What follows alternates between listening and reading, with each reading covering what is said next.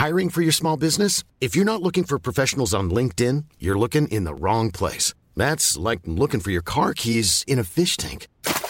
LinkedIn helps you hire professionals you can't find anywhere else, even those who aren't actively searching for a new job but might be open to the perfect role. In a given month, over 70% of LinkedIn users don't even visit other leading job sites. So start looking in the right place. With LinkedIn, you can hire professionals like a professional. Post your free job on linkedin.com/people today.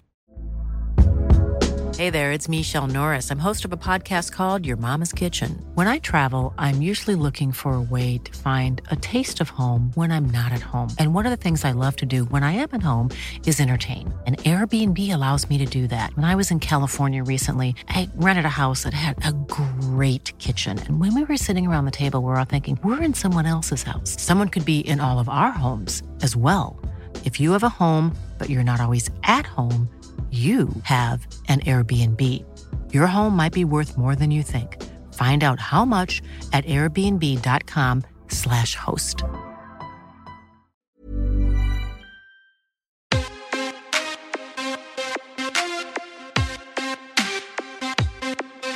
Welcome to the MMA Fan Podcast.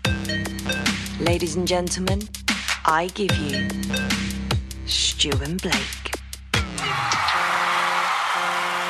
Hello and welcome to the MMA Fan Show. I'm Stu Whiffin. Joining me this morning, always, Blake Harrison. Hello.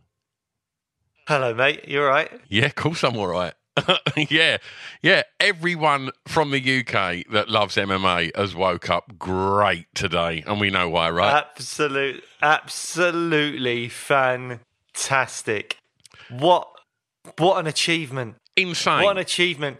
I mean, we're going to have to do, an unusual thing by not starting at the main event. Oh, 100%. We've not spoken about this yet, but I was thinking we can't start with the main event. We can't start with the main event. There's only one place to start, and there is a new heavyweight champion of the world. Yes, it's interim, but, whatever. And he's a UK guy, he's an English guy, and his name is Tom Aspinall. Oh, his full name, Blake. Oh, former guest of the show, Tommy Aspinall. Tommy Aspinall. Oh, so good. Yes. And I mean, let's just jump straight in. I mean, I don't think anyone particularly thought, I think I might have said that I think he's going to choke him out in the second round. Yeah. But I think Tom said this is going to be quick either way. These are two devastating. I think there was so much attention on Pavlovich's power that I think people forget. And even in the post-fight, Tom was like, "I've got power," and and it's speed as well, isn't it? That was the thing. It's the speed. That. Like I did think to myself, there's definitely a situation where Tom explodes in with a 1-2 and catches him, and that's it. But I think almost anyone in that division can knock someone out because it's heavyweight, and that's what it's 4-ounce gloves, it's heavyweight. But what Tom's got, he's not necessarily got that death touch that Pavlovich has got, although he might have, to be fair. He's finished so many fights early. But I think it's the explosive speed. He comes in with such speed and explosiveness. And the first punch in the finishing sequence, if we just got straight into it, the first, he kind of went jab almost in his chest, then his right hand hit the temple, and he was wobbled immediately. As soon as that happened, he was wobbled. It was then he landed almost like another sort of 1-2 after that, and then he was on the floor, and that was it. It was, and also in the kind of moments leading up to that moment, Tom took a big shot. I think he took a left hook. Wore it well. And his mouthpiece nearly came out. I think he had to quickly kind of shove his mouthpiece back in before it fell out of his mouth. He looked composed. Looked very composed. After that, there was a bit of head movement. But, as someone that's such a big fan of Tom and wanting to see Tom do well, Pavlovich landed that left hook. You see the mouthpiece sort of come out of his mouth, but you're like, oh, but he's worn it well. And then Tom did that thing of Pavlovich, I think, swung for him with a combination, and Pavlovich kind of stuck his head back. Stuck his head backwards and kind of slipped a couple of shots, but in a way where his chin was right in the air and his hands weren't up, and you were like, "Oh, mate, that is a dangerous game to play." And then he just exploded in with that 1-2, and Jesus, I'll tell you man, what, it's right? so brilliant. I have never been more right. So, did you watch it this morning? Did you wake up and watch it? I woke up this morning at about. I actually, for us, had a bit of a lay-in, which was about 7:30, and then got up and watched the fights. And I started with the main card because obviously I didn't want to ruin anything. Got through the main card and then went back to the prelims. But the kids and the wife were up by the time Aspinall was fighting, and they because I did the show recently where for TNT Sports where Tom Aspinall was a guest. Like this is like days before he realised he would fight for the belt. They sort of feel like they know him a little bit. Yeah. You know, I think they said on the show that the kids, they were like, he looks like a granddad that's just had Christmas dinner because he was so laid out. Like on the sofa as we were having this live watch along on TNT Sports, and that's how the kids describing that. It's like, oh, it's like the granddad on the sofa.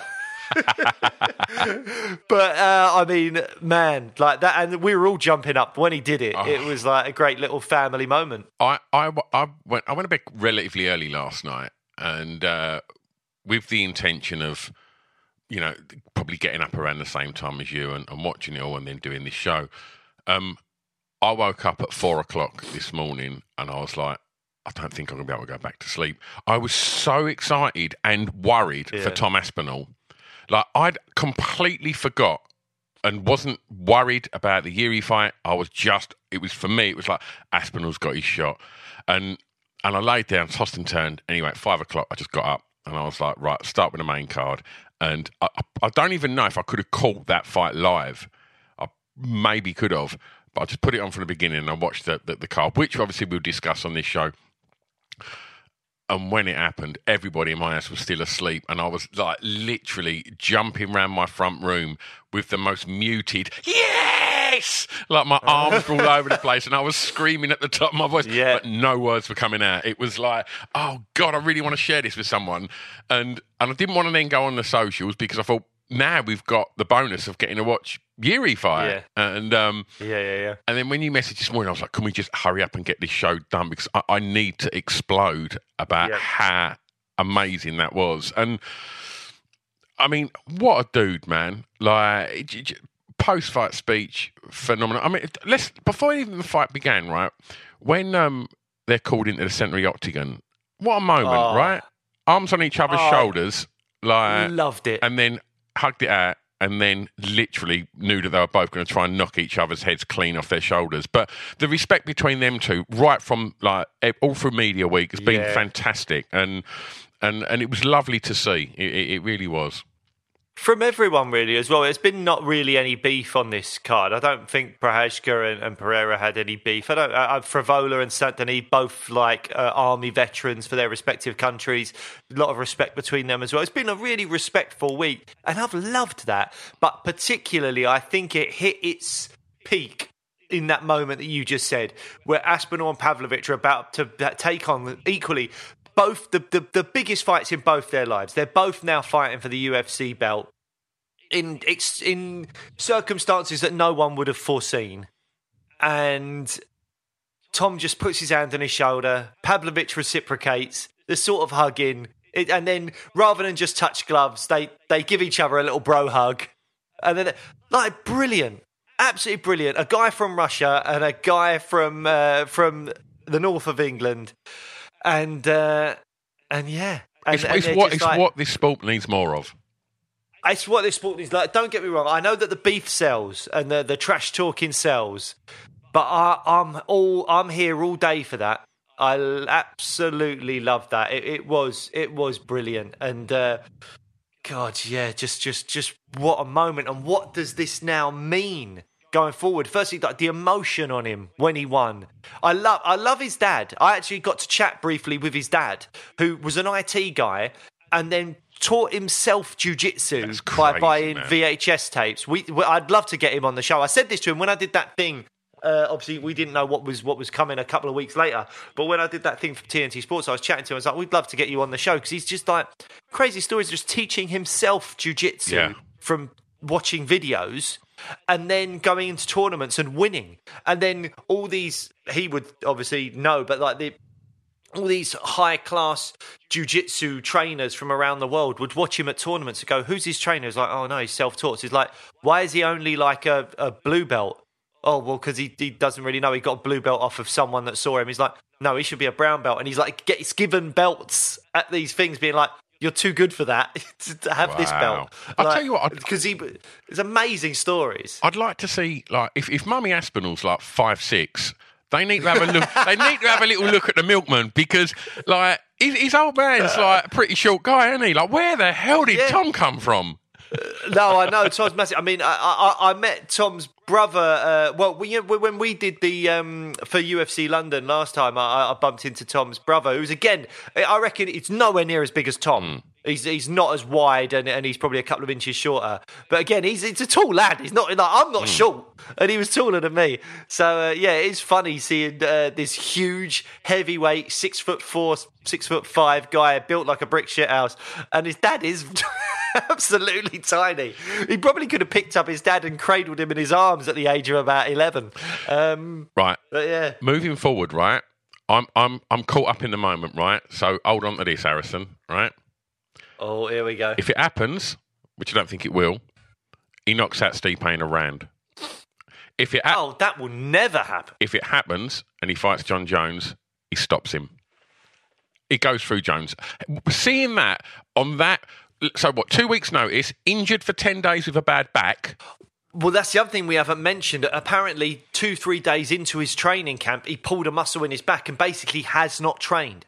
So he got the call, trained for a couple of days, injured himself, and basically hasn't trained since. And then just went and did that to Sergey Pavlovich, who's the number one guy in the division. I mean, it's outrageous. But carry on. I know where you're going with this, but go on. Destroys Jones. Like, absolutely. I mean, I think he'd wrestle the hell out and destroy Cyril Gane. I don't think anyone's going to stop Tom Aspinall. I know I'm caught up in the moment, but I can't see it. I was sitting there before we joined the chat to do this, and I was just thinking, we haven't seen much of Jones. Obviously, we saw the Gane fight, and we didn't get to see a lot. Obviously, we've seen a light heavyweight John Jones look average at times. Towards the end of his hiatus, and I just wonder if Old Man Bones is going to be able to deal with the speed. I mean, yes, he's as skilled in a multitude of disciplines as is Tom, but I wonder if Tom's size and speed to an aging Tom Jones, to an aging John Jones, Tom Jones, he's got no chance. I think, like, at the moment, I think it's a very winnable fight for Tom Aspinall. John Jones, not Tom.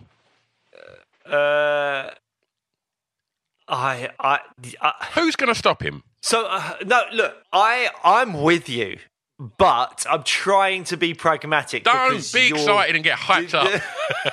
Well, look, here's the thing. When you look at, I mean, I'm taking Stipe out of the equation. Stipe's not going to fight anyone other than John Jones, and that's it. So Stipe's not even in the equation. I love Stipe, but when he walked into the arena last night, I saw the footage of him walking in. He looked like an old man. But that's why I was never excited about the John Jones-Stipe fight. There's nothing in that fight for me. But I still think they're going to try and make it happen. Yeah. John Jones versus Tom Aspinall. Now, let's look back at where John Jones has struggled in the past. He's struggled against people that match him in size and like length and stuff like that. He's not had problems with like necessarily like power punchers. He's not had problems with great wrestlers, great jiu-jitsu guys. Stylistically, he's struggled at points when the person that's opposite him matches him for physical attributes. You're talking Gustafsson 1. Obviously, he dominated him in the second fight, but the first Gustafsson fight, that was a close fight. The Dominic Reyes fight, there's people out there that scored that for Reyes, and look at where Reyes has gone now. I scored that for Reyes, and that's not a controversial pick. Kiss of death for him, though, that fight. Yeah, so someone like Tom, who can not just match him in terms of height and length, but also is a natural heavyweight, just a naturally big guy. And on top of that, all right, people might go, yeah, but what about Cyril Gane? As we've seen, Cyril Gane has got next to no takedown defence, and it does look like there's potential that he was overawed by the fact that it was John Jones. Tom ain't going to be overawed by John Jones. Tom ain't going to have problems in the grappling. Could he get out-wrestled by John Jones? Maybe. It's a question that I'd love to have answered. But Tom's grappling is so good that he would be lethal off his back or be able to sweep and get top positions on good wrestlers. Whether he can do it to Jones or not, again, I don't want to go over the top. We don't know. But I don't see John being able to match Tom for power, for speed and explosivity. I really don't. I think it's going to be... It's a fight I'd want to see, ultimately. There's questions that need to be answered with regards to that fight. And if someone said to me now, John Jones is fighting Tom Aspinall in 6 months, 10 months, whatever it might be, when he's fit and healthy, I personally would favour Tom Aspinall. And I know that sounds crazy. A lot of people probably roll in their eyes. Maybe we are getting carried away. You can't... John Jones is the greatest to ever do it. But he is getting older.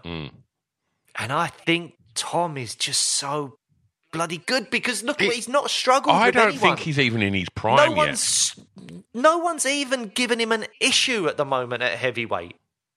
So, yeah, man, I would favour Tom. I really, really would. So, yeah, maybe we're crazy. Maybe we're getting carried away, but fuck it. Who cares? I don't think so. Like you say, nothing's caused him problems yet. Obviously, there's the Blades fight, but you know that was a freak injury. That was nothing. That's the fight that I think causes Tom the most issues. And obviously, look, he went in there with a knee injury. You can't that fight means nothing. But when I look at the heavyweight division now for Tom going forward, I'm thinking, right, well, Cyril Gane is a good shout to maybe get a title fight against Tom because I do think that Tom will defend the interim belt before Jones comes back. So Cyril Gane is an option. I don't think Gane holds a candle to Tom when it comes to takedown defense and all that kind of stuff. I think Tom will take him down. If Tom just stood and struck with him, he's playing a bit of a dangerous game. He's playing into Cyril's hands there a little bit. Maybe that could go wrong for Tom. But if he goes in there and goes, I'm going to be light on my feet, I'm going to hit him with a 1-2 and then just hit the takedowns, get the clinch, take him down, I think Tom takes Cyril all day long. Jailton Almeida, too small. Way too small. Jailton Almeida, as we saw with the Derek Lewis fight, great grappler, really good wrestling, is undersized for the division. And Tom would beat him up on the feet and match him, if not better him on the ground. Has Blades got a fight in the pipeline? Well, no, he was supposed to fight Almeida, but then got injured. Right. Blades is the only person that I look at and go, I mean, outside of Jones, obviously, because we still don't know about Jones, but Blades is the only person where I go, athletically, very, very gifted, incredibly good grappler, and has improved his striking. Again, I would still favour Tom, but I think stylistically, Blades is the only person in the heavyweight division outside of John Jones where I go, that's a tough fight. That's a tough fight. I think the rest of the division, I think he walks all over him. But Blades, he's coming off of, am I right, a defeat to Pavlovich?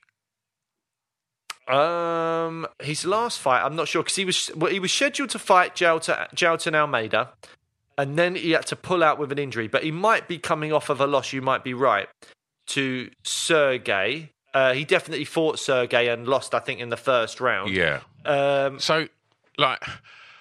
I mean, I'm not saying he's getting a title shot next. That's not what I'm saying. I'm just saying, in terms of stylistically, I do think that is a difficult matchup for Tom. But not one I wouldn't favour him, just difficult. So yes, his last fight, Blades, was the Sergey Pavlovich. So I think Pavlovich is the interesting person left in the equation now, because the rest of that heavyweight division are going to be going, fuck that, I do not want to fight this guy because it's not for a belt. Like, who's going to want to fight him? I mean, Almeida... Potentially, I guess he's the only other person in that division that's he's climbing the ranks rather than kind of just sort of sitting within them. If you see what I'm saying, and I don't think anyone's going to want that Pavlovich power unless it's for something big. And also, Pavlovich versus Almeida, Pavlovich versus Blades, are they big fights? Well, but that doesn't matter now. Pavlovich is now in a position that Tom would have been in if he'd lost, where he's incredibly highly ranked. People will want to fight him to get that ranking spot. And He can headline fight nights, or he can be a featured bout on a pay-per-view card, and that be absolutely fine. You know, Ngannou wasn't always the headline act, even after I think he'd fought and lost to Stipe. I think he might have fought like Rosenstrike or some other people on his way back to a title, and so. You know, that's where Pavlovich is at now. And Pavlovich is only 31, I think. So he could we could easily get Tom Aspinall versus Pavlovich 2 in the next 2-3 years. But Pavlovich needs to go out there and do what Ngannou did and earn that number one contender spot back by going out there and knocking people out in first rounds again, which he's very capable of doing. But in terms of what's next for Tom, I think it's got to be... I think it will be Cyril Gane. Well, I guess we've got to look at the extent of John Jones's injury and how long he's going to be out for. You know, I think... Well, it's meant to be 8 to 10 months, I think. And when Jones comes back, he's going to fight Stipe. He's not going to fight Aspinall straight away. He's going to fight Stipe. Dana has said that he wants that fight to still happen. So that's the fight that's going to happen. The heavyweight belt will be on the line between Jones and Stipe, probably late summer... early autumn of next year. Well, that Tom will defend the belt before then as an interim belt, much maybe like Robert twice did then. with the middleweight belt. Well, it depends because I don't know. Tom's just put 1 minute 9 seconds in, and he's come out of it completely unscathed. I think Dana is going to want him to sit and wait for a bit because, as much as he could turn around and fight immediately, there's not a spot for him to do that. Because as we've established, if you haven't checked it out yet, we did a bonus episode the other day which came out where we talked not only about differences that are going to happen with this show, but also with about the title fights that have been scheduled for next year. You've got Dricus du Plessis, Sean Strickland in January, Topuria Volkanovski in February, and Sean O'Malley, Chito Vera in March. All of those are headliners. Tom is not going to be on any of those cards. After that, you've got UFC 300. I don't think they're going to do an interim heavyweight title shot as title fight as their UFC 300 headliner. If that happens, that's Conor Chandler, right? Surely, if they can get Conor to fight, then that's 300's got to be it, isn't it? Possibly, but equally, it makes sense to not have Conor Chandler at UFC 300 because Conor will pull in so much money that if you did him at 301, then you've got kind of like a double hit. True. You've got 300, which people will pay for because it's 300, and then you've got Conor Chandler, which people pay for because it's Conor. So business-wise, they might do 300 because Conor might want that on his legacy because he missed out on 200 because of what happened with... was it like Nate Diaz and everything else that was going on? Because he was 205 was him versus Eddie Alvarez, I believe. That was the first Madison Square Garden card, and then UFC. I can't remember what it was where he fought Nate Diaz, but was not 200. It was like 201, 202, whatever it was. So they could do that again, or maybe Conor will want to have 300 because he missed out on 200. Yeah. So, yeah, but either way, so Tom probably won't be able to fight until May at the earliest of next year, but they've already spoken about the potential for not doing a March card in London and doing something in July instead. And there's also rumours about that being in Manchester. Nothing confirmed, nothing done. Dana White said he loves the O2, so it could still be there. But there are rumours of a card coming to Manchester at some point next year, which could be in July. If that happens, it makes all the sense in the world to make it a pay-per-view event, to make Tom the headline act because he's a Northern boy. That just makes so much sense. And it also makes sense to go Cyril, just, jump on the Eurostar, come over, and there you go. So it makes it very simple. The other thing is, because there's such a wait, maybe they will do Cyril Gane versus Jailton Almeida to solidify a number one contender for that interim belt. That's very possible as well. So there's options. Hey, it's Danny Pellegrino from Everything Iconic. Ready to upgrade your style game without blowing your budget? Check out Quince. They've got all the good stuff, shirts and polos, activewear, and fine leather goods, all at 50 to 80% less than other high-end brands. And the best part? They're all about safe, ethical, and responsible manufacturing. Get that luxury vibe without the luxury price tag. Hit up quince.com/upgrade for free shipping and 365-day returns on your next order. That's quince.com/upgrade. I'm Sandra, and I'm just the professional your small business was looking for. But you didn't hire me because you didn't use LinkedIn Jobs. LinkedIn has professionals you can't find anywhere else, including those who aren't actively looking for a new job, but might be open to the perfect role, like me. In a given month, over 70% of LinkedIn users don't visit other leading job sites. So if you're not looking on LinkedIn, you'll miss out on great candidates like Sandra. Start hiring professionals like a professional. Post your free job on linkedin.com/people today.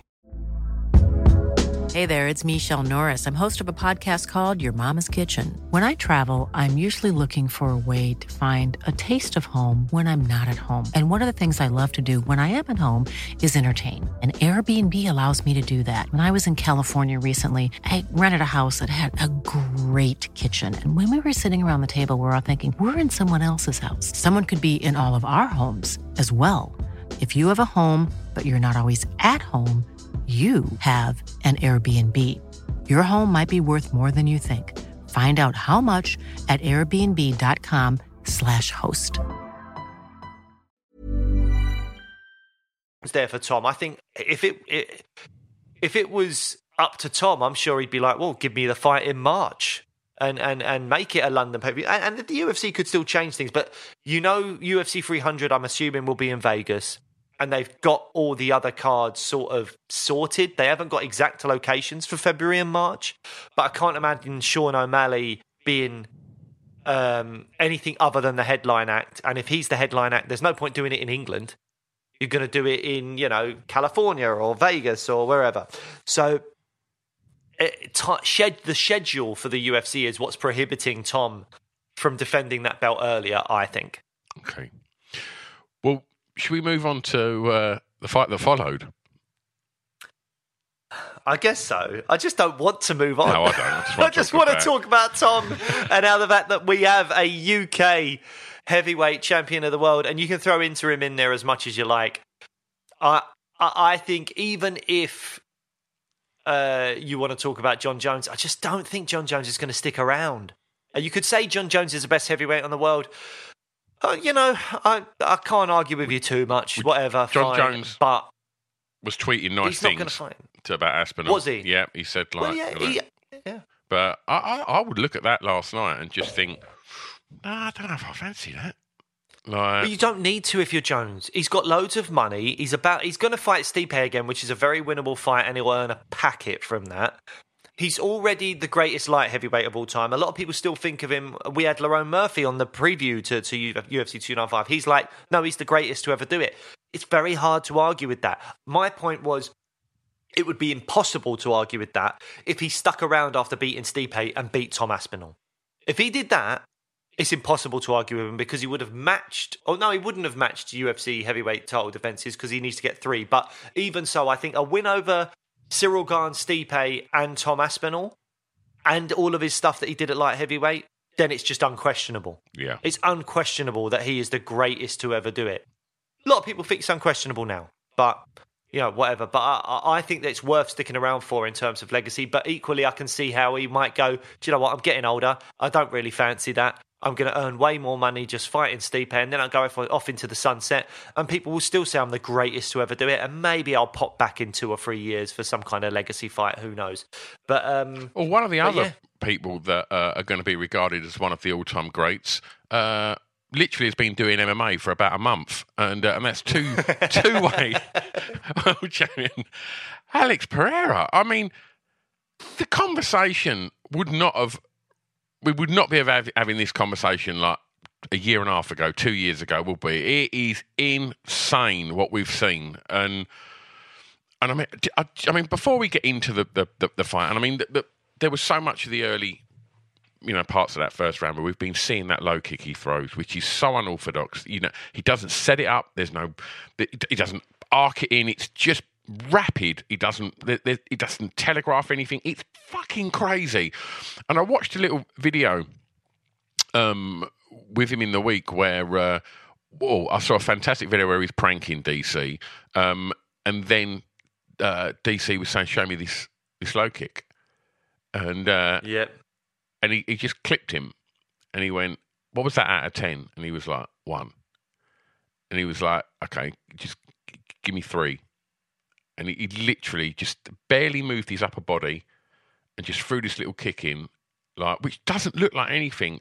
And DC was like, "Fuck!" Like, and then we saw that in this fight almost kind of dictate the first round, didn't we? You could see Yuri was switching stances, and I don't think he realised just how effective that kick is. I'm sure he knows it now. I'm sure his legs are fucking killing because it was so much power in it.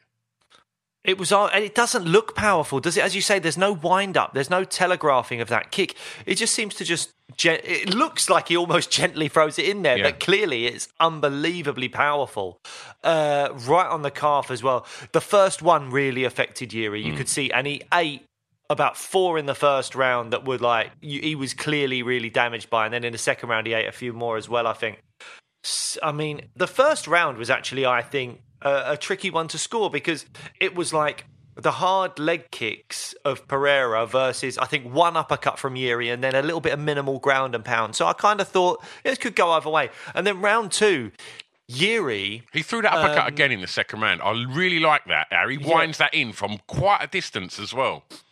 Yeah, and Yuri's whole thing is odd angles that you're not expecting and stuff. And Yuri, I thought, was winning... Other than the leg kicks clearly damaging him a little bit and taking away some of his mobility, Yuri, I thought, was winning the second round and could have been, technically 2 rounds up on the scorecards, however you want to say it. But he was pushing Pereira back against the fence, and I felt like he was landing a few decent strikes, and Pereira just, I don't know, to me he looked a little bit unsure. He just looked like he didn't know quite what to throw other than the leg kick because nothing really from his hands was getting through. Yeah, but how do you prepare? How do you prepare for Yuri? Like, it's such unorthodox movement. But that's it. But in the fight, I felt like Pereira hadn't really got going other than the leg kicks, which clearly were very, very damaging. But Pereira didn't look overly comfortable. And then all of a sudden, he lands this monster of a left hook with his back up against the fence. And Yuri just crumbles. You could see the power is there. He just crumbled down. And credit to Yuri, crumbled sort of into a double leg. And then that was when Pereira was able to just get those elbows off and Yuri fell backwards. And it looked like it was potentially an early stoppage at first watch. And the commentators were saying that and other people were saying that. But then Yuri himself came out and said, "Oh, no, I was out. Like I would have kept going. My body would have kept going because that's who I am. But I was out." Do you know what? I thought the commentary team jumped all over that as an early stoppage, and I thought that I didn't agree with it. I think Mark Goddard's the best in the business, and I think he's there. He's on top of that. And for me, it looked like his eyes went when he hit the deck, and I mean, what's to be gained from Yuri eating another 2 shots from Alex Pereira? Do you know what I mean? The job was done. He was not going to get out of that. It was the fight was over, and then I've gone on the socials and sort of gone and had a look at what people had to say about that, and I love Yuri, and there was a lot of people just caning Mark Goddard, and I'll tell you what, if you do that, make sure you don't see him at a show, because listen to the episode when we had him on, and he said, like, he's never met any of these people that have been giving him grief online, and when he does, he's going to be like Eric fucking Cantona, and he's going to go over that and into the crowd. So watch yourself. But yeah, I thought, if you're a fan of a fighter and it hasn't gone your way, then I think maybe you lean more towards, oh yeah, that was too early. But I didn't think it was, and I'm I wasn't particularly fussed who won this fight. I like both fighters, and I thought it was just a great matchup. I didn't think it was an early stoppage. Did you? Watching it, yeah, because also I think when you watch Yuri, once the fight is called off and he's pulled off, Yuri sort of scrambles back to his feet relatively quickly. Yeah. And he didn't I didn't get a good look at him on his feet afterwards. He didn't look overly wobbly. Am I upset about the stoppage? No, because I do think you're right in that had it carried on. And also, do you know what it is? Yuri came out and said, I was out. So therefore, good stoppage, Mark Goddard. Doesn't matter what anyone thinks. If the fighter says, no, I was out, then that's it. Job's done. Game over. But had Yuri come out and said, that was an early stoppage, you can see I scrambled back to my feet, whatever, I think the narrative kind of changes and shifts for people.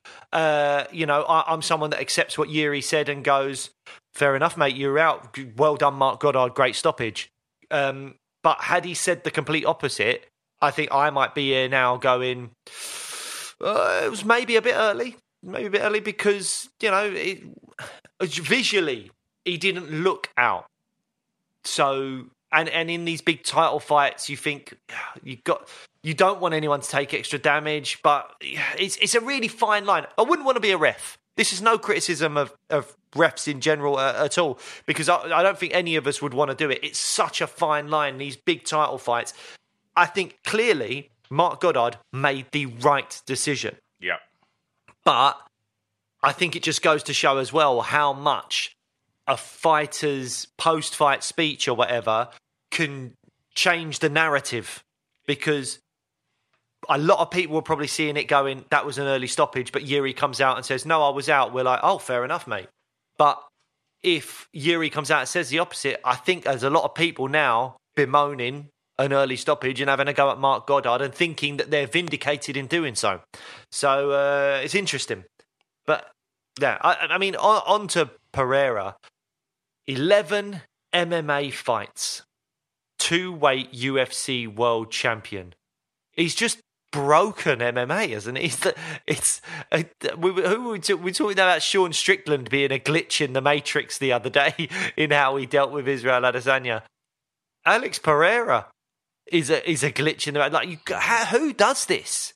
11 MMA fights, not UFC fights, 11 MMA fights, and he is a 2-weight world champion. It's absolutely incredible. And he called out Israel Adesanya, saying he wants him to step up. I think it'd be fun. I'd like to see that trilogy eventually. I think Jamal will probably go, mate, what about me? What are you doing? Well, that's what he did do, because when he called him out, Jamal Hill was very irate in the stands. It seems on cage side. He's responded. I think Dana White has said. Has he? Yeah, he Go on, what did he say? He posted a picture of Pereira at cold after he put him down with Elsa's hair photoshopped on top of him, just saying, let it go. That is actually pretty funny. I quite like that. Well done, Izzy. But yeah, I'd favour Pereira in that at light heavyweight. Oh, 100%. 100%. I think light heavyweight, he might be a different beast, but I'd want to see it. I'd love to see Izzy take a bit of time, put on a bit of weight, try and match him physically, and then go and fight him at light heavyweight. I'd be well up for that. But I think Izzy might want to have something more to say at middleweight. And as you said, Jamal Hill is there, ready and waiting. I don't know what his recovery's been like from his ankle injury. I don't know how quickly he can get back in there. But Pereira versus Jamal Hill. That's a great fight. A great fight and a built-in storyline. Jamal Hill beat Glover Teixeira, Pereira's mentor and coach. So it would make a lot of sense to do this fight and build that narrative of the apprentice trying to avenge the master and all that kind of stuff. I love a bit of that. So yeah, and it'd be a cracking stand-up fight. Jamal Hill, that performance he put on against Glover Teixeira, phenomenal performance. Great kickboxing skills, great takedown defense. You imagine that this would be a stand-up fight. Maybe Jamal would want to throw in a takedown or two, just because I think you can see that's where Pereira is weakest. Mm-hmm. But man, that would be a cracking fight. And also, I said this on the preview show with Laurent Murphy on it, who said that the ref would have to wear a helmet in this fight. It leaves the door open. Don't book Johnny Walker versus Magomed Ankalaev 2. I don't care that it was a controversial... There's rumours of that. Whatever. There's rumours of that. I think that's already booked. No, scrap it. Dana, Mick Maynard, whoever it is, No, you don't do Johnny Walker versus Magomed Ankalaev. No one cares. No one cares. Give me Johnny Walker versus Yuri Prohazka. Let chaos fly. Give the ref a helmet, as Lerone Murphy said, and just let it go. That's what you've got to call that. That's the one. Let chaos fly. That's got to be the tagline. Mate, I'd like them to just put some extra padding around the fence, something that just pushes them back against each other. There'll be like 2 pinballs in there, just going crazy on each other. I would absolutely love it. Yuri Prohazka, Johnny Walker is a fight I really, really want to see. So, there you go. What card it was. Yes. What card? Yes. The main card was unbelievable. Everyone was a finish. And while we're talking like heavyweights as well, we should also stress that I think it's kind of Ariel announced, didn't he, that Blachowicz Rakic is on as well. So that's an interesting that's part fight. of the 297 card, which is the Sean Strickland versus Dricus du Plessis fight. Arnold Allen's on that card as well against Movsar Evloev. Really good card, 297 looks like. Not as good as 296, which is coming up, which is going to be absolutely crazy. But, Sean Strickland is a dick. Why? What's he done? Absolute dick. Well, I mean, what other than the usual, what's he done? More just caning women's MMA. And he got into it. Shevchenko literally put it on him, which was hilarious. He was digging out. He started with Paige Van Zandt, then he went on to I can't think who else. I think I might have seen. It was it was just grotty and rubbish, and he said some real. I don't know why I even looked at his Twitter. I think because Shevchenko retweeted something, I thought, what's going on there?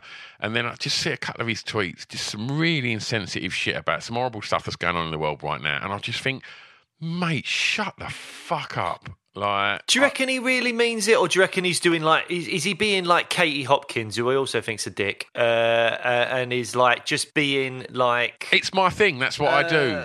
Like, is it like you're playing the pantomime villain? You're monetizing hatred at the end of the day. Is what you're doing. You can be the pantomime villain, but you don't need to be a fucking idiot like that. You don't have to be really fucking disrespectful to people. And fuck that guy. And I put that down, and then I went and watched Pereira spark him again. It felt even better to watch it that time. Well, look, speaking of women's MMA, it was a big step up for Mackenzie Dern, and I think it was a bit too much of a step. I think for me, in them, her striking's come on a lot, but I think it hadn't come on to the level of Jessica Andrade, whose striking's phenomenal. You know, she's one of the best, female fighters when it comes to boxing and throwing her hands the way she does. And it felt to me, because she was throwing good jabs as well, Dern, and every now and again she sort of rush her, but it didn't feel like it was. It felt a bit too wild, and she was getting cantered, like, because that's what Andrade can do perfectly. And every time she stormed her, like, she got a few shots off, but it just felt like Andrade just was like, I'll take a step back, then I'm going to plant, and then I'm going to hit you, and you are going to go, oh, I don't really fancy this. And I think we saw that happen several times. I think she was running out of ideas, Dern. It's been well documented that she's in, she's got a lot of personal stuff going on at the moment. Whether that affected her performance, I don't want to say that, because I think that takes away from what Jessica Andrade's done.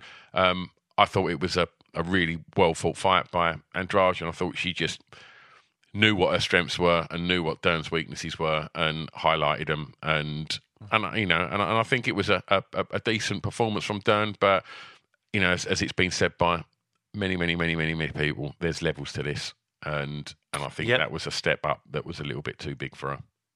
Yeah, I have to say, I was actually really impressed with Mackenzie Dern for the first round. I actually thought she was so willing to engage with a power puncher. And I said in the preview show that I feel like she'll get hit, get rattled early, and then be quite timid. Now, I think credit to Mackenzie Dern. I don't think she was timid. I think she's just... she was doing really well to begin with, I felt, in the striking exchange. And I think maybe winning the fight up until towards the end of the first round when she got dropped. And to do that against Jessica Andrade shows fearlessness. It shows courage. It shows a skill set as well that maybe she hadn't really possessed until more recently. But then after she did get cracked, I don't want to say she was timid, but she was in survival mode early. And she did come back and crack her with a 1-2, I think, in the second round that looked good, but Andrade just ate it. But she did look like she was flailing around. The defensive striking sort of went out the window. It was like she wasn't covering up properly. The arms were outstretched and she was just trying to keep her at bay. And, the shot in the first round really impacted how Mackenzie defended herself during round 2. But having said that, she wasn't timid. She was willing to engage and trying to engage. And, credit to her, she went out on her shield. But there, as you said, levels. In terms of the striking, there was levels. And Mackenzie, once she got rattled in the end of that first round, just her level seemed to drop. And that's when she got cracked and knocked down regularly. And that's when the fight got finished, and rightfully so. Are we thinking in terms of what? Are we thinking like this is the weight class that suits Andrade? Yeah, I mean, but she has lost to Tatiana Suarez and Yan Xiaonan down there. I think Jessica Andrade now, even though she's not that old, she's had such a long fight career. There's how old you are in years, and then there's fight years, and there's a lot of tread on those tires in terms of the amount of damage she's taken and all that kind of stuff. So I think that, she'll still be ranked like 5th or something like that. I think she is. She's the currently fight 5th. The fight I really want to see is the Andrade Rose trilogy. That's the fight I want to see. 2 massive names. The trilogy is there. They're 1-1. Rose has just lost up at flyweight. I think Rose in previous interviews has said she's quite interested in staying at flyweight, but I really want to see her come back down and take on Andrade and have that trilogy. That is a really fun fight because Andrade is not getting a title fight anytime soon. She's behind Yan Xiaonan. She's behind Tatiana Suarez. So she's not getting a title fight anytime soon. But a fight against Rose would be massive. That would be a really great fight. I can't see Rose in the rankings. Well, I'm assuming that's because she moved up to flyweight. Right. And she lost the fight. She didn't get ranked. So she maybe is technically unranked now. Because maybe they pulled her out of strawweight to go into flyweight. But she lost her flyweight fight as an unranked fighter, even though she would have been like within the top 3 or whatever had she won. So, but obviously Rose sort of surpasses rankings, doesn't she? Rose is bigger than rankings. Yeah, of course. Rose could come back and she probably shouldn't, but she could come back and fight for the title in her first fight, especially with Zhang Wei Li being the champ. She could go straight into a title fight, and I don't think anyone would go, oh no, she's unranked. It's like, well, no, she's Rose. Yeah. And she's not, she doesn't deserve to be unranked. If Rose had a fight booked and the UFC wanted to get to her and go, we need her to be ranked to book this fight, you could easily stick her in the top 5 and no one would bat an eyelid because she's got the resume to suggest she belongs there. Yeah. So I think that's fine. Yeah. Benoit Saint Denis, ooh, mama, against Matt Favola. That was. I do not like. He is the god of war, mate. Like, Jesus Christ. I mean, great fight. For the amount of time it lasted. He's the real deal, isn't he? And I mean, he is. When he threw that head kick, it looked like his leg was about 15 foot long.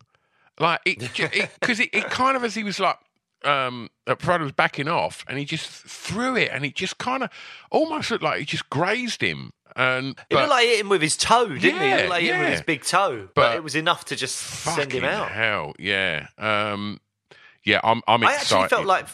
I felt like Favola was actually doing really well and maybe getting some of the better of the wrestling exchanges up to that point. I felt like Favola was doing really well. And I also felt like after the sort of scramble and exchange that led to Favola sort of backing away, I don't know.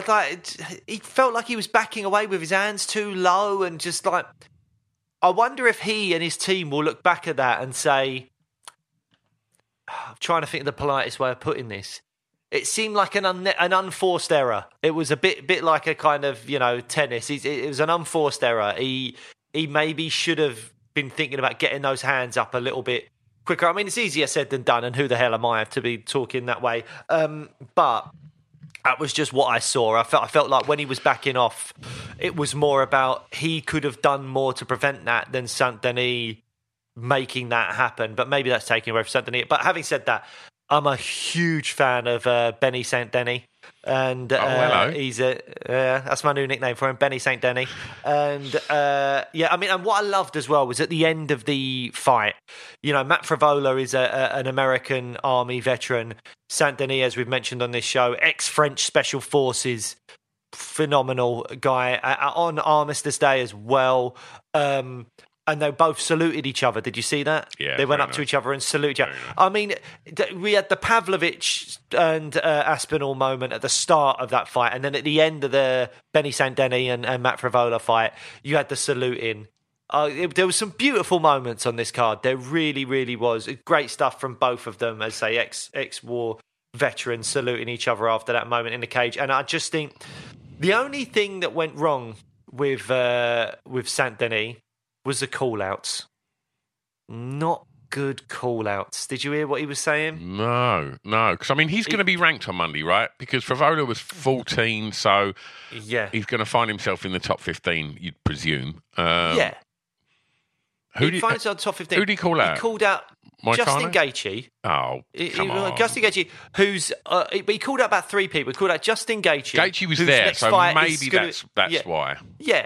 Yeah, and Dustin Poirier was there, who was his other call-out. It's like, Justin Gaethje is about to fight for the belt. He's not taking on Benoit Saint-Denis. But Justin Gaethje can sit around for ages. His next fight is Islam Makhachev. That's it. Whether Islam goes for Oliveira first or not, I still think Gaethje just waits around and goes, my next fight is for the belt. Dustin Poirier is too big. He ain't fighting Benoit Saint-Denis. There's just no way. Dustin Poirier's ranked like 1, 2, 3, something like that. You're going to be ranked between 14 and probably 12 on Tuesday. You're not going to fight Dustin Poirier. Then his other fight was Gamrot, who I think has come off a win recently against Fiziev. So he ain't going to be looking behind him in the rankings. He's moving forward. Yeah, Gamrot's ranked 6th. There's absolutely no way he's going to fight someone ranked 14. Like, I think tell you, Jalen Turner. Go on. Yes, that's a good shout. Actually, I wasn't thinking of Jalen. You got Moicano at 13, so there's a potential there. I've just got rid of my UFC rankings page by accident. But I tell you who I was leaning towards, and then I'm going to check out the rankings. And I know this is a big leap, but this person is coming off of 2 losses, so I don't think that this person can really pick and choose. Go on. And it's Rafael Fiziev. I knew you were going to say that. Yeah. What? I mean, that's a fight, though. That is a fucking fight as well, that is. Yeah. I mean, look, Jalen Turner's a good shout, for sure. The winner or potentially loser of Bobby Green, Dan Hooker, which will be coming up soon, or the loser of Arman Sarukian versus Benil Dariush, that's also a shout. But I just feel like Fiziev fought a little while ago. Saint-Denis did not take any damage. And I just think that... Oh, no, Fiziev got injured, didn't he, in his fight? Yeah, of course. Yeah, that's not going to work. Yeah, scrap that. I really like to see... And I think Saint-Denis deserves a huge test. I think you can give Saint-Denis... You don't have to give Saint-Denis 12 or 11. I think you can throw him into like a guy in the kind of 9 to 5 range and just see how he goes because he seems so exciting. But yeah, Fiziev would have been great, but I'm assuming he's still injured. He messed up his knee in that fight with Gamrot. So then I think you are looking at either the winner of Dan Hooker, Bobby Green, which comes up on December 2nd, or the loser of Benil Dariush, Arman Sarukian, which is also on the December 2nd card. Everyone will be on a kind of similar timetable. And I think those are really good fights. And Moicano's a fun fight. Jalen Turner, who you pointed out, really fun fight as well. There's loads. Benoit Saint-Denis against almost anyone in that division is going to be a cracking fight for the hardcore fans or casual fans, I think, to just watch and enjoy. But in terms of his progression moving forward, I'd like to see him take on someone a little bit higher up the rankings. I think we can push Benoit Saint-Denis now and give him a really good shot. I don't think there's any reason to take it slow with him right now. Okay. I mean, you touched on it earlier. Like, people weren't hanging around on this main card, were they? Like, if we look at Lopez and Sabatini, again, first round stoppage. I mean, he dug deep and pulled that out, and good night. It was a fucking ferocious stoppage of punches to give Lopez the win. But I don't know if you've got much to say about that, because the fight that I'd like to really talk about on this on the prelims was Lupi versus Ricci. That's really interesting, because I didn't get to watch that fight properly because kids were all over the place. But I would like to talk about Lopez Sabatini. Okay, and I won't take too long. I think Lopez is potentially a special fighter. I'm really high on him. I think he's big for the weight class. He came in on short notice and gave Movsar Evloev a really tough fight and nearly submitted him 2 or 3 times in that fight, and he took it on short notice. And Evloev is a beast, as we'll see when he fights Arnold Allen in a few weeks. I think that Lopez has phenomenal jiu-jitsu. Clearly has KO power. We saw that last night. He has a good chin as well, because he took some shots, and he takes shots off of people well. He's also got a belly button that looks a bit like a Cheerio. I don't know if you noticed that. Looking at him there, really does look like a Cheerio. It looks like a Cheerio, and I think he should. I can't stop looking at it, Blake. I can't stop looking at it. It's so weird. It is a weird belly button, isn't it? It's a Cheerio. It's like someone's face just going. Ooh. But yeah, so I'm a big. I reckon he should tattoo a face around it, and that's the mouth, like a surprised face. Looking at it. So weird. Please go and look at Diego Lopez's belly button, because it does look like a Cheerio. But I really, really like him. I think this guy could do a lot of stuff at featherweight. I'm really, I just think he's dangerous everywhere. I think he's more lethal on the ground with his jiu-jitsu. He might come up against, like with Movsar Evloev, a wrestler that can dominate him down there, and maybe he'll struggle with that. But on a full camp, maybe he would have given Movsar more problems, So I'm high on him. I think he's a really good fighter. Let's move on to your fight then, Godinez Ricci, because I didn't get to watch this properly. So talk me through it. I'll tell you, probably didn't watch it, Sean Strickland, and he should have watched it, because what you got there was a fucking incredible fight between 2 absolute brawlers. It was fantastic. It was like toe to toe, and it was just a really. For me, I didn't really know too much about either of them. I know that I think they're both ranked, and it was just a fucking super exciting fight. They both just stood and traded, and I think I'd not long before that, for some reason, gave Sean Strickland's tweets a little bit of my time, and it just wound me up. And when I saw this, I was like, mate, this is women's MMA, and it's fucking fantastic. It was absolutely. Lupi got the decision, and it was a pretty tight fight. But I think both of them are a problem at 115. I think we've got 2 fantastic fighters there, and they stood and banged. It was fantastic, absolutely fantastic. Yeah.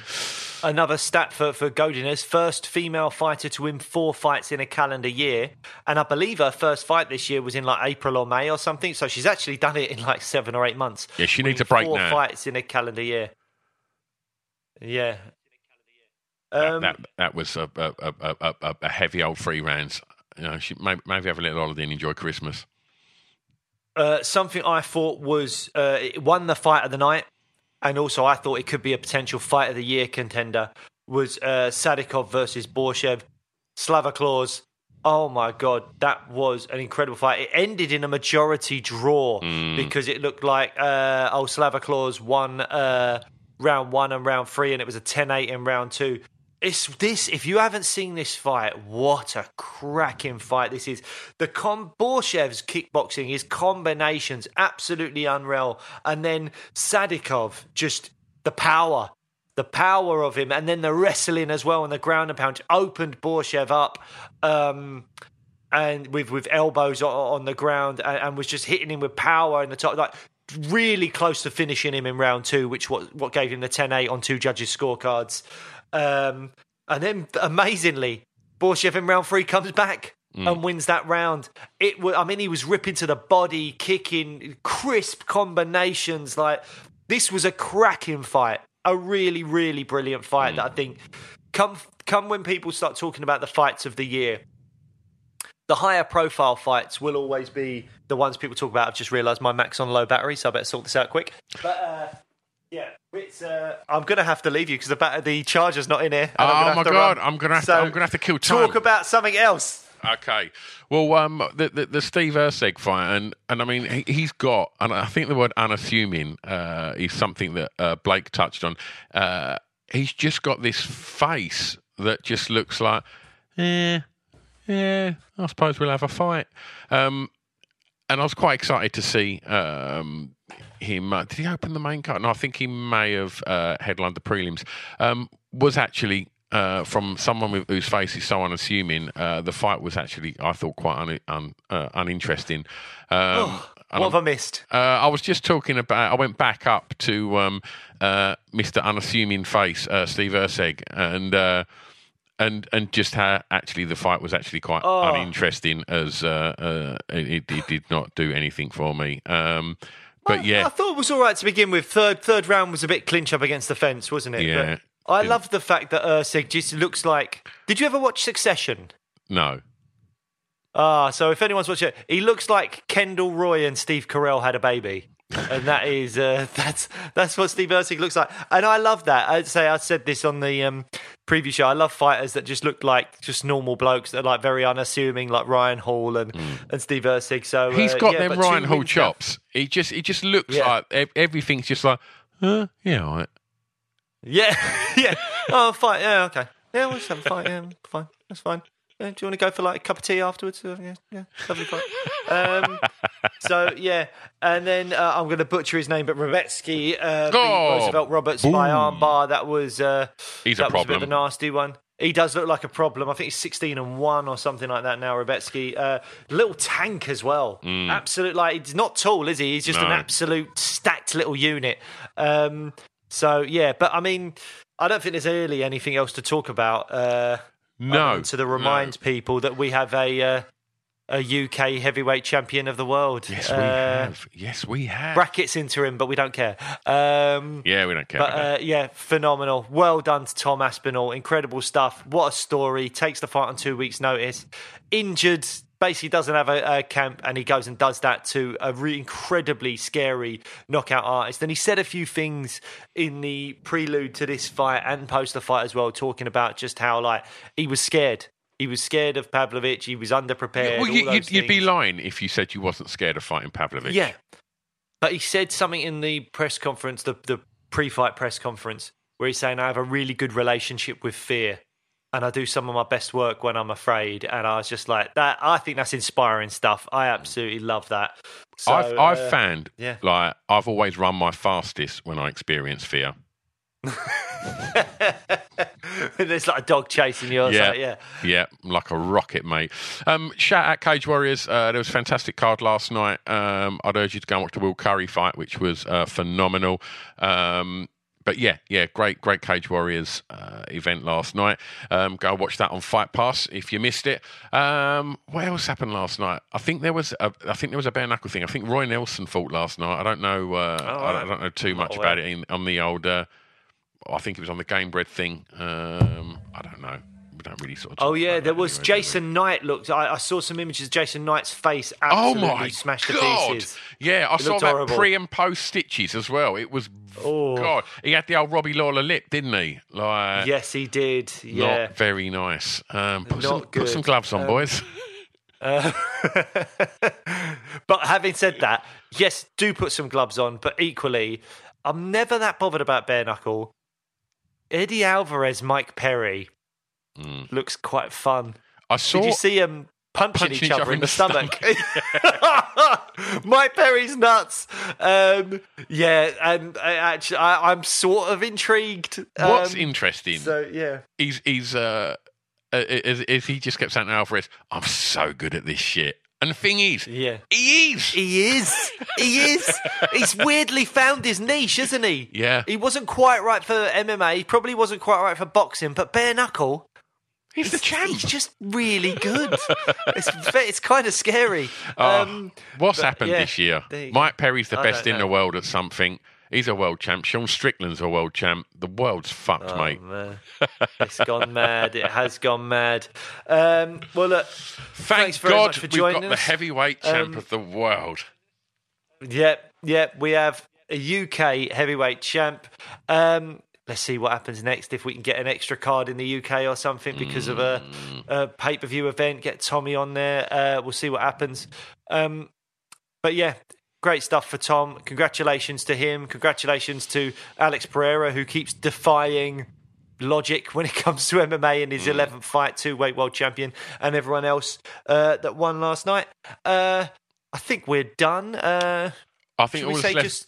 We could just say go check out our episode with Tom. We had Tom on about a year ago, and it was a sort of career spanning chat about growing up and how he got into combat sports and stuff. It's a really fantastic episode, so go and check out our chat with Tom.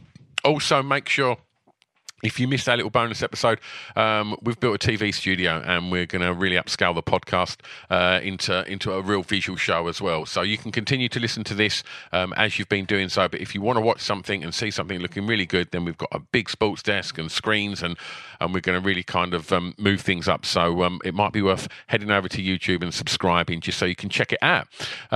Other than that, also coming your way. So not only subscribe on YouTube, but subscribe wherever you get your podcast from as well, because we've recorded and we're about to release an episode with 10-time Muay Thai kickboxing legend John Wayne Parr. We sat down with John Wayne and had a fantastic conversation with him. One of them career-spanning chats talking about how he got into it and how he become the legend that he is. That's coming your way soon. Other than that, should we talk about GamCare?